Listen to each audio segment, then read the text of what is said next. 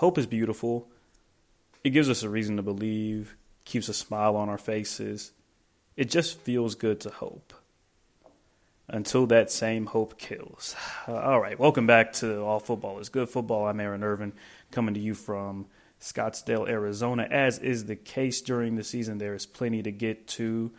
It's just another midweek show. We're going to take a look at, back at Week 6, some of those big matchups, some other brief weekend notes, do a little Week 7 preview, and then get out here with some walk-off wagers. So let's go ahead and get into it, starting with the Red River Shootout. Of everything that I could be doing right now, this is probably the last thing that I would want to talk about. But it's got to get done, so let's start with the winners. The Oklahoma Sooners came out with their hair on fire. They simply wanted it more, at least that's how things looked on the field. They executed at a higher level than Texas. They were just more disciplined. They showed signs of being a great team. They did. In the biggest moments, the opening of the game, coming in, getting an interception, and then starting off in Texas territory and getting a touchdown, getting points on the board at the beginning of the second half, getting that goal line stand, and then just their management of the end of the game with 77 seconds to go to be able to drive down the field and get a touchdown to ice it. I mean, they made the plays at the right times, and that's really all it comes down to. I have to give a lot of props to Brent Venables and the job that he's done to get this program seemingly back on the right track. That Oklahoma team is honestly a lot better than I originally thought they were. To come into this game knowing that you got beat 49-0 last year, yes, I know that was without a starting quarterback, but to make up 49 points against a better Texas team, definitely have to give him his props for that. It's definitely a program-defining win for Brent Venables. But yeah, I mean, let's actually get into some of the details of this game. Dylan Gabriel, as a passer, I mean, was pretty pedestrian for the most part. He's got 285 yards. He finishes with 285 yards, 23 of 38 and a touchdown. And if OU was going to win this game, I thought that he would have to have an all-world kind of game as a passer. I didn't take into consideration just how effective he would be with his legs, 14 carries for 113 yards. Completely taking advantage of massive lanes in the Texas defense. The OU offensive line was fantastic. They did not allow a sack the entire game. It made what many people, myself included, believing that Texas D-line could be dominant, pretty much made them irrelevant for the whole afternoon. The defense, the Oklahoma defense, was great in the first half. Again, you forced a turnover on the first drive. You forced another one on the second drive.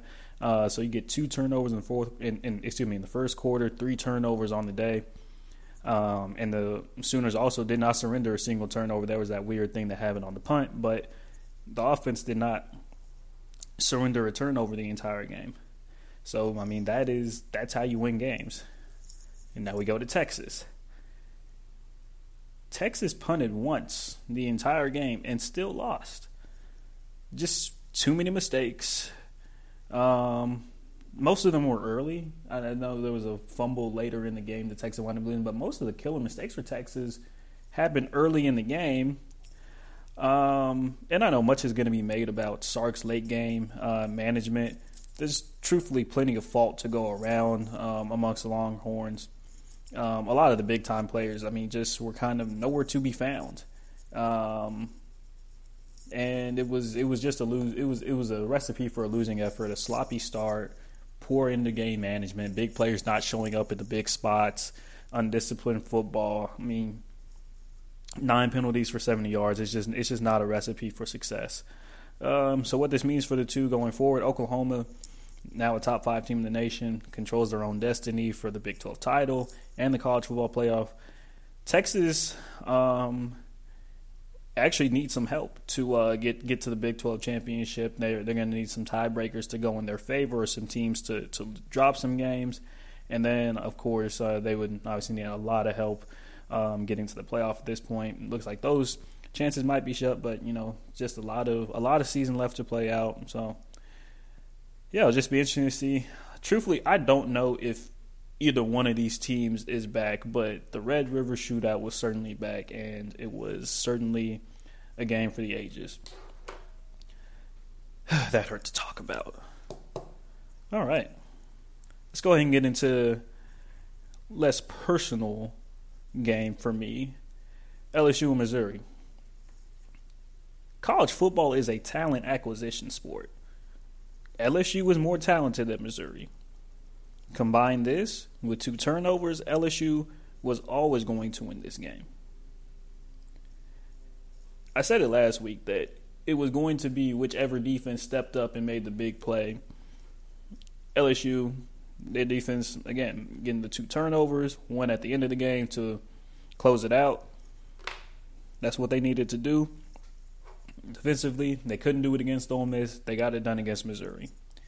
Jaden Daniels, in my eyes, will be a Heisman candidate if this team had a half-decent defense. I mean, it's embarrassing, frankly. But for me, I mean, this game was a lot about how LSU was gonna respond. They get down 15 early again after that heartbreaking loss to your rival on the road. You're on the road again, and you find yourself down 15 early. Very well could have seen this team quitting. They fought. They stuck through. They fought through. They battled back, and again, like Oklahoma, they made the plays when it matters. LSU still only has 1 SEC loss. They'll host Auburn next week. It's just interesting to note that, though. 1 SEC loss, still have Bama and A&M ahead of them. Because they only have the 1 loss, they do still control their with an Ole Miss loss, they would control their own destiny to an SEC title game.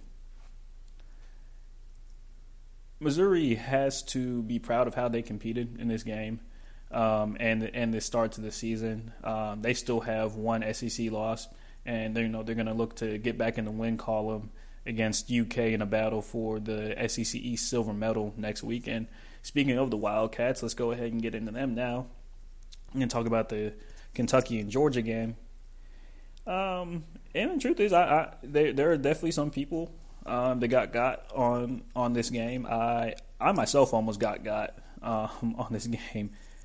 But listen, right now, Georgia is the best program in America right now. There's no debating that. Now, I did not say that Georgia was going to win the SEC or that they would win the national championship, although they are my preseason SEC champ. That's not what I said. I just said that right now they are the best program in the country. I'm not guaranteeing that they'll win anything this season, though. Brock Bowers is the best player in the nation. And in my opinion, it would be an absolute travesty if he is not invited to New York for the Heisman ceremony. And yes, I know that his numbers aren't otherworldly like you would want for a Heisman candidate, but when you cut on the tape, when you look at these games, what do you see? I see the best player in the country wearing 19 for the University of Georgia. That's what I see. Georgia jumped out on the Cats early, and the truth was it was never going to be a close game. Again, college football is a talent acquisition sport. Georgia is more talented. Georgia dominated time of possession. They had 603 yards of offense, 33 first downs, and they did this on offense, and their defense is only allowing Kentucky to less than 2.5 yards a carry. They took away what Kentucky wanted to do early. It was said last week, Kentucky wants to be that is a lesser version of, these more physical teams, your Georgias and your Michigans. They're going to try to establish the run game and then hit you with some play-action passes over the top. Georgia didn't even allow that to become a reality. Sanford Stadium was rocking. It was one of those night games. It's not something that Georgia gets oftentimes. It was just a recipe for disaster for Kentucky. So looking ahead for Kentucky, they're going to have Mizzou next week. Again, it's going to be that battle for what I believe is going to be second place in the SEC East. And who knows? I mean, depending on how you finish, you might be looking at being third place in the SEC and might be able to get an at-large bid to to a New Year's Six Bowl, just depending on how things shake out around the rest of the country. So definitely still a lot to play for if you're a Kentucky fan or a Missouri fan. Georgia, again, they are the best program in the country. Their ranking reflects that. They still control their own destiny for the college football playoff, and they control their destiny in the SEC. If you wanted to stop Alabama from getting to Atlanta, I believe that it had to be in this game, talking about Alabama and Texas A&M. I think at this point the Tide are just going to roll through the rest of their schedule, and then they'll meet up with Georgia in Atlanta for the SEC crown in December.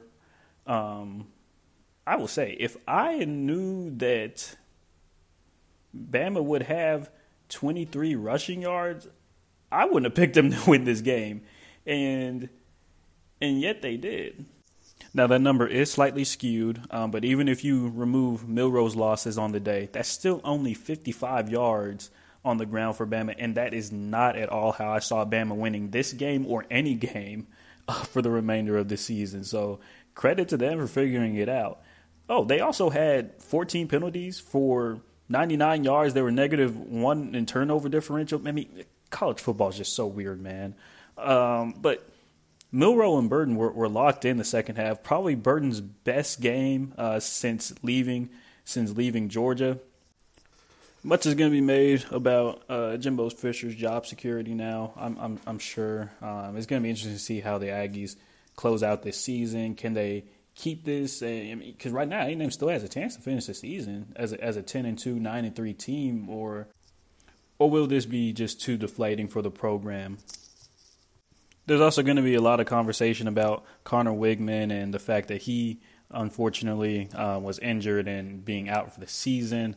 So A&M working again with the backup quarterback. But this isn't, just a run-of-the-mill backup quarterback. This is Max Johnson, who has played in several games at this point. So it's tough to really give the coaching staff the excuse of, you're stuck with the backup quarterback. Can't really let that slide for Jimbo and Petrino in this case. They've got to figure out a way to manufacture some more offense, because even though Milroe and Jermaine Burton were absolutely on fire this game, the defense for Texas A&M absolutely made more than enough plays to keep them alive and in this game with a real opportunity to win it. For Alabama, they again one loss. Still keeping your SEC title hopes alive, keeping those college football playoff title hopes alive. Again, a one-loss SEC champion is going to get to the playoff. Alabama keeps themselves in the conversation for that. Again, I don't see Alabama losing for the rest of the season. I thought if they could get through Texas A&M that they would be good. They did just that. So, I mean, again, we still got 6 weeks to go, so it'll be interesting to see how it all plays out. But my gut instinct says that the SEC title at this point in the season is already set. I think some other conferences, there's a lot that needs to play out, but I think in the Southeastern Conference, we know who's going to be playing in that conference championship game now. Didn't have a horrible week picking games, but this Notre Dame-Louisville game, I couldn't have been more wrong here. Louisville came out with their hair on fire as expected, and they got off to a quick 7-0 lead. Woohoo! But when the game got tight, I thought that the Irish, being in those big spots, would have stepped up to the occasion and been ready for it, and they just weren't. As a matter of fact, when the game got tight, Louisville forced Notre Dame to a turnover on downs. Then they forced a fumble, and then they got an interception. And they did this in consecutive drives. It was frankly a very impressive feat by their defense. Jawar Jordan played out of his mind against the Irish defense that I have a lot of respect for.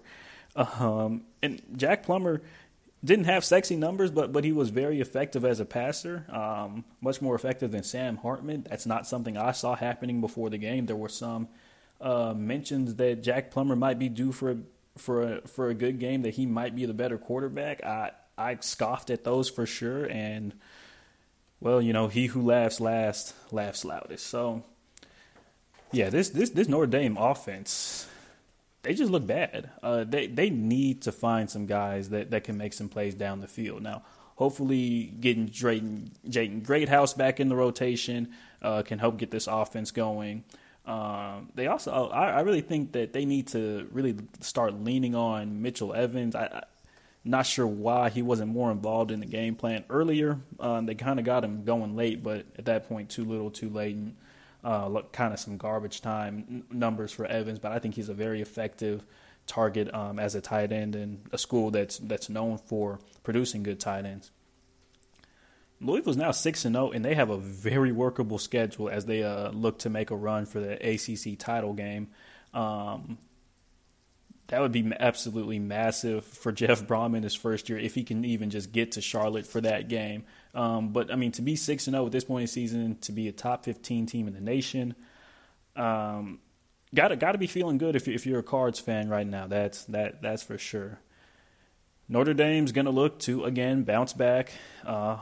This is their second loss in the last 3 games. They got USC before they head into the bye week and get out of the thick of their schedule.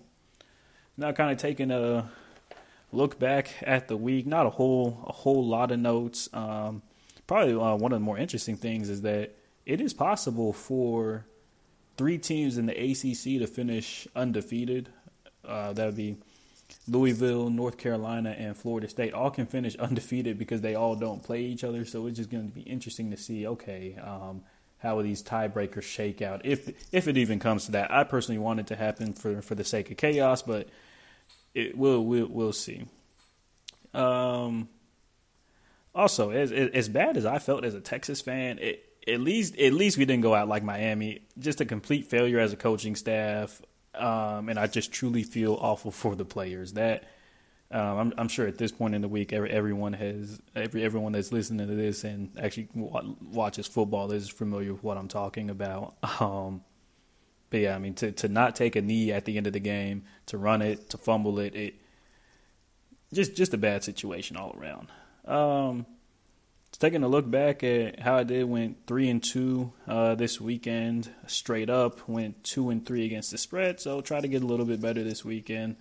Doggone Longhorns got me again, man. Doggone Longhorns got me again. All right, well, let's get into top 10 now. Got some honorable mentions first. I do have Louisville as a team that I did give consideration to putting them in the top 10. Couldn't do it quite yet, but was very impressed. And depending on how things shake up this week with other teams playing, might be able to sneak yourself in. I have Texas out of the top 10 and into honorable mentions this week. I think that teams need to be punished for not rising to big occasions. I think Texas had a golden opportunity to firmly cement itself as I won't say as being back, but as a legitimate national title contending program by beating your rival on a neutral site. Didn't take advantage of the moment, so got to punish you for that. And then Southern Cal, I cannot reward that bad defense with being in top 10 team. I just can't do it. That defense is putrid. That defense is god awful. I don't know what Alex Grinch has on Lincoln Riley, but it's got to be something. It's got to be something abhorrent. It's mind blowing to me that Alex Grinch is still employed as a defensive coordinator at any program, even a middle school. Like he shouldn't be allowed to be within 10 feet of any defensive coaching. I don't understand it. But we could go on a Alex Grinch rant any day of the week. I wish he was still the defensive coordinator at Oklahoma, though. Probably would have helped Texas win.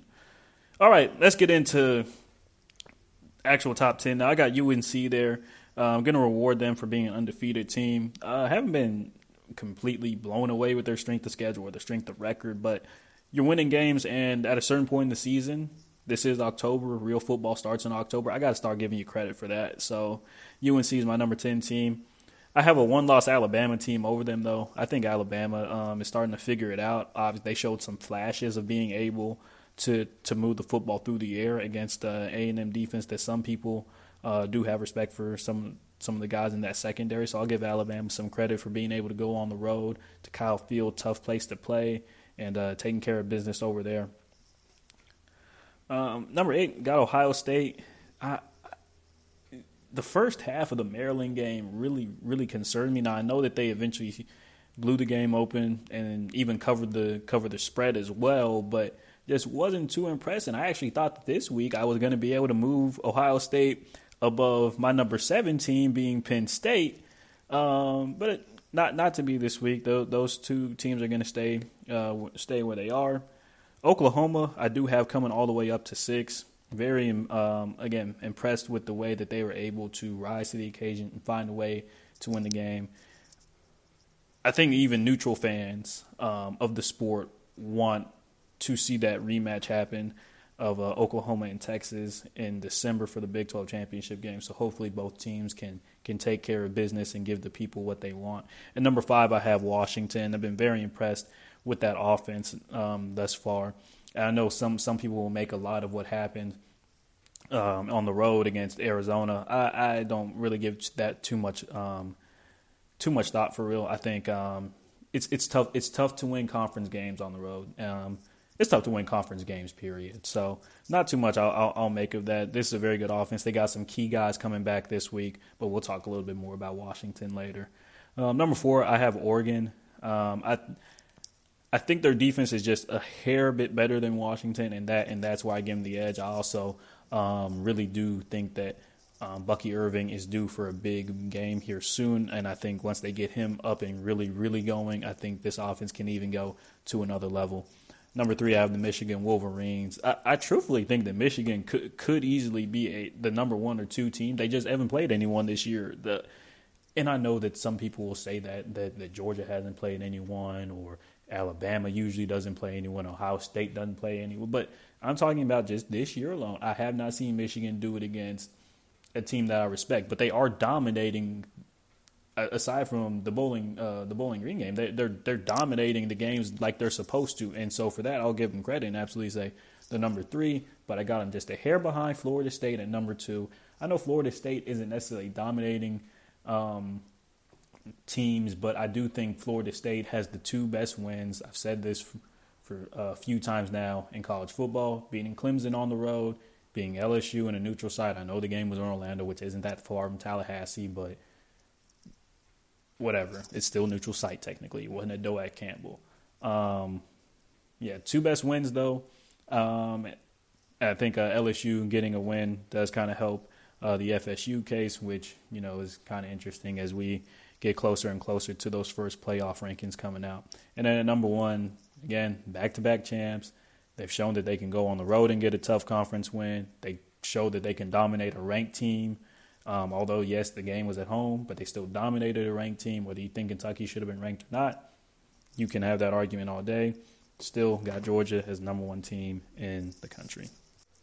All right, let's get into some Week 7 preview. I cannot believe that we are already halfway through the season. That to me is just crazy. But, yeah, another great week of college football. Honestly, I think every week is a great week of college football, though, hence the name of the show. But anyway, I'm expecting some absolute fireworks here with this first game. I'm talking Oregon and Washington. I think we got 2 Heisman caliber quarterbacks playing in this game. Then we got 2 offenses that are absolutely humming right now. This could be a potential Pac-12 title game preview, just depending on how things shake out in that conference. Michael Penix is going to have his full arsenal back. He's got some guys coming back into the rotation that were out since Week 3. It's going to be very important, as statistically, Oregon boasts one of the best pass defenses in the country. They haven't really played an elite passing attack. I know some people will talk about the Colorado passing attack maybe, but I think a lot of that credit needs to be given to the Oregon offensive line, and I don't think they're going to be, the Oregon defensive line, and I don't think they're going to be able to dominate Washington in the same way in which they were able to dominate Colorado. Both sides are definitely going to be up for their biggest test up to date. Bucky Irving ran for 149 yards against the Huskies last year. He hasn't had a whole lot of touches this year, but he's been effective when he has. He's averaging 7.9 yards a carry, almost 8 yards a pop. That's something definitely to make note of. I think this is going to be the week that they unleash him. I think that he's going to get a lot of touches this weekend. And I think that Oregon's actually going to try to slow this game down a bit, try to take some of the pressure off Bo Nix. We know that there's a lot of conversation about how does Bo Nix produce in big games. How does he perform? I think it's going to be interesting to watch and see how Dan Lanning and the Oregon staff decides to kind of manage and mitigate some of that. I had Oregon as my preseason Pac-12 title winner. I'm definitely a little bit concerned for them coming into this game. I think Seattle is going to be rocking. I also think that's one of like the sneaky tough places to play, especially when you get an environment like this. You got College Game Day coming to town. You got a lot of these other college football shows. I know Late Kick's going out there. I think Pakel might be going out there. So you definitely got the guys going out there. There's a lot of coverage. There's a lot of energy that's going to be there in Seattle this weekend.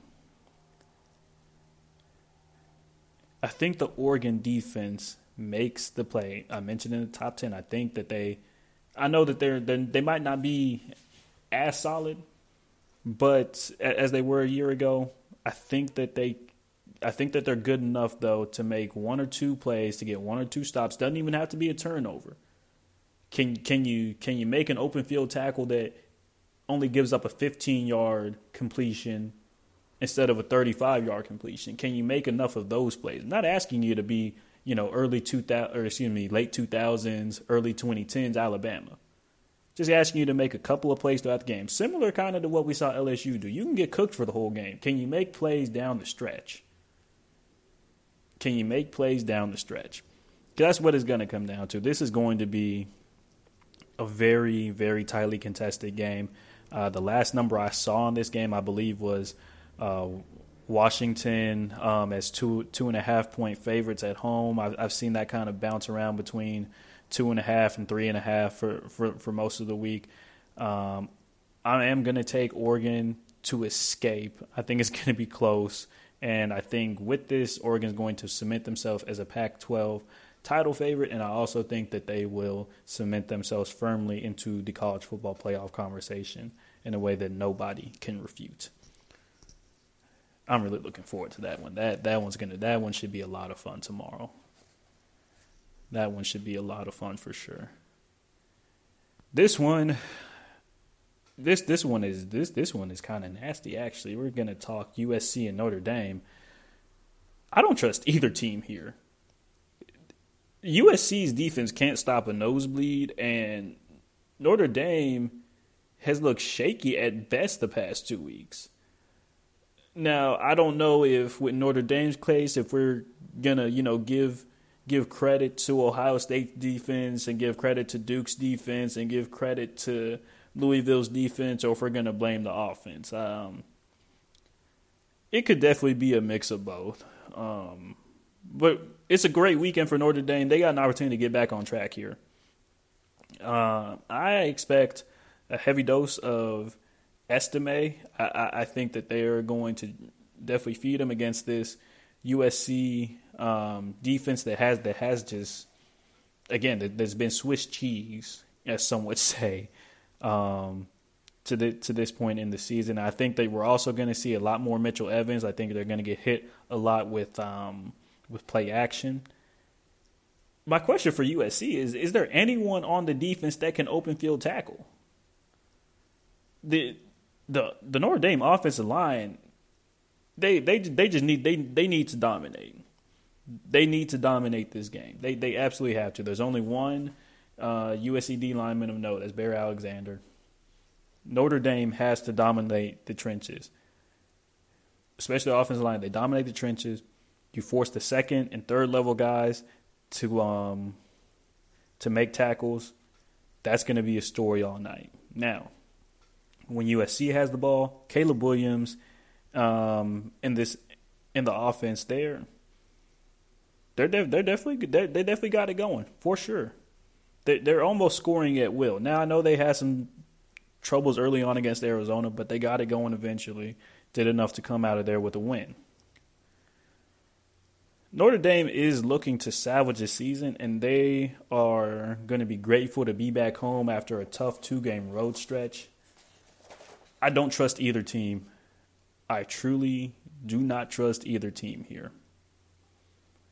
That USC defense is just so bad, in my opinion, though, that it's hard for me to see Notre Dame not scoring points. We've seen everyone score on this USC defense. Who's to say that Notre Dame can't? I think it's going to be I think it's going to be too much for Caleb Williams and USC to overcome. I think Notre Dame's going to tighten it up a little bit. I think they're going to get some stops along the way. And I think that run game is just going to take the air out the ball, which will also limit the possessions that Caleb Williams and the USC offense get. I am going to take Notre Dame to win and cover the 3. It's concerning for me for USC. They are entering an absolutely brutal stretch. I believe that they have the toughest remaining strength of schedule as we come into this final stretch of season. It will be interesting to see how USC fares. And where I don't think that Lincoln Riley is quite on the hot seat yet, I do think that there's going to be some interesting conversations if USC misses out on the playoff.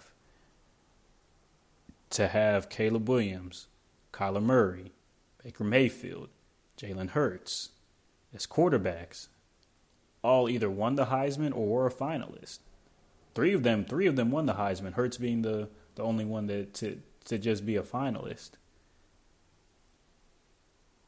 To have those 4 guys at quarterback and to have never won a playoff game, and it's because your defense is so bad. I don't think Lincoln Riley's on the hot seat. I don't think that at all. But I do think there's going to be some real conversations about either making staff changes. That absolutely has to be a conversation for Southern Cal going into the offseason. I think that I don't even if they by some miracle find themselves winning a national championship, I still think that they should make some changes to their defensive staff for sure. Let's get into this next game. I thought this was going to be a top 15 matchup heading into the last week, but Miami decided they didn't want to take a knee. So it's still a top 25 matchup. We're talking about Miami and North Carolina. Still plenty at stake here. Both offenses have been clicking for the most part this season. They're both averaging over 500 yards per game.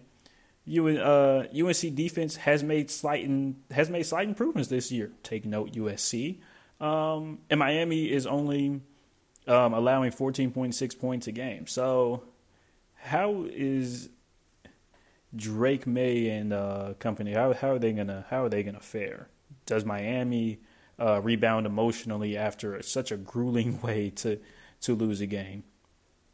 Truly, I don't think what happened last week is going to play too much of a factor. I know that it will be a talking point during the broadcast, I'm sure.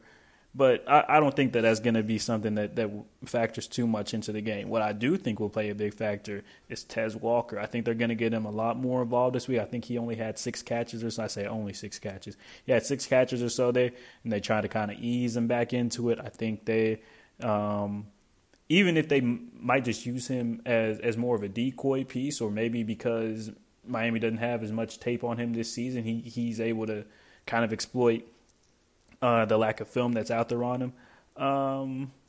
But yeah, I think that's absolutely going to be a key in this game. I think there's going to be points galore in this game for sure. And I think that the future top 10 draft pick Drake May is going to step up and win the shootout. I think that Tyler Van Dyke, he's definitely looked better this year. Not the Heisman caliber that some people thought he might be when he was first coming into Miami and stuff. But I think this game will actually be pretty good, pretty exciting for the most part. I think North Carolina is going to find themselves pulling away late, so I am going to take UNC to win. I'm going to take them to cover 3.5 and keep this undefeated season going. And who knows, maybe a win here will be enough to bump them into the top 10. Be interesting to see how things might play and shake out for them. Mac Brown, seemingly coaching forever, and I mean has a team that is alive and well with a chance to win the ACC. Again, there's still that interesting scenario though, where North Carolina, Florida State, and Louisville can all finish the season undefeated. So, I mean, wouldn't that just be like the craziest thing? 3 teams in one conference finishing undefeated before the conference championship game, because that means that you got a team at home that's going to be able to say, well, hey, we're 12-0. Why can't we go to the playoff? It's not our fault because we just simply lost on weird and strange time, man. I love college football. I think that's going to be I really want that scenario to happen because I want to see. I would love to see it because that means you're going to have 2 undefeated ACC teams. How do you tell a team that went undefeated? How do you tell a Power 5 team that went undefeated that you can't go to the playoff? And how do you punish another one because they played an extra game because of a tiebreak? Man, that situation is just so fun to think about. Like I need those 3 teams to handle their business because I need to see the discourse and the dialogue, and I'm sure that you expansionists out there are, gonna, point to why why expansion should be a thing, but still not going to buy into the expansion argument. College football was just fine without expansion. It'll be just fine with it, but it was just fine without it. Man, I love this sport. All right, let's get back into it. Last preview, and then we'll get into walk-off wages and then go ahead and get up out of here. UCLA and Oregon State, both teams are still alive for Pac-12 title contention. But it is a must-have for both programs. UCLA is winning with defense, which is not something that I thought I would be saying about a Chip Kelly team. But UCLA is winning with defense. When do we get this Dante Moore breakout game? I've really been waiting for that. In his last conference road game, he didn't look too great. Can he get a cleaner start this time? Can we not start with a pick 6? Can we get off to a clean and play a cleaner game? I think that they are figuring out some things out there with UCLA. Oregon State is they're no slouch defensively either, though. They're snuffing out opponents' run games for the most part. This game feels like it's going to be about 2 to 3 big plays. Which team has the guy that's going to be able to generate those big plays? For me, I think it's going to be Silas Bolden. I think Silas Bolden, the Oregon State receiver, he was a game breaker against Utah. I think he's going to do the same thing on Saturday. I think Corvallis, Oregon, is going to be overjoyed with a big win, and they're going to cover and head into the bye week before having a very workable schedule. They finished their season going against Washington and then going on the road to the Autzen Zoo against Oregon. Really interesting game here. I wanted to take Chip Kelly. I really did. I wanted to take him in that game, but I've been got on Chip Kelly too many times. Maybe next season. Watch. Yeah, maybe next season. All right. Let's get into walk-off wagers. We went 1-3 last week. We'll try to do a little bit better this week. I like Kansas on the road against Oklahoma State. They're getting 2.5 points. I like them to cover that. I know Oklahoma State looked a little bit better against Kansas State. Just I think that there is just a bit too much offense, regardless if it's Jalen Daniels or Jason Bean at quarterback for Kansas. I'm on the Jayhawks for 2.5. UMass are 41.5-point dogs on the road against Penn State. I'm going to take UMass to cover the 41.5. That's just a lot of points. I will say, I feel like James Franklin knows how to cover a spread late. He does. And he's going to have to prove me wrong, and he's going to have to show me this weekend that he can cover this spread late. That one might be a little bit painful, but I'm going to go ahead and ride with that one. Purdue's getting 19.5 as they host Ohio State. Ohio State, I had Maryland covering 19.5. last week against Ohio State on the road. Ohio State won by 20. Maybe Ohio State having to travel this week. Maybe I can get that 1 point back. But yeah, we're gonna rock with that one. And then the last one I got for y'all is gonna be South Carolina. They got two. They're 2.5 point favorites as they take on Florida. I'm just gonna trust Beamer ball. It's nothing but me trusting Beamer ball. So there you go. Kansas minus 2.5, UMass plus 41.5, Purdue plus 19.5, and South Carolina minus 2.5. All right. Good stuff today, y'all. A little late, but got it done. Appreciate you all for tuning in. Man, I mean, it's just can't believe that. Again, we're already halfway through the season. Make sure that you enjoy every second of it. Make sure you enjoy your college football weekend. We'll be back next week with more college football talk on All Football is Good Football. I am Aaron Irvin, wishing you a wonderful weekend. Take care, and God bless.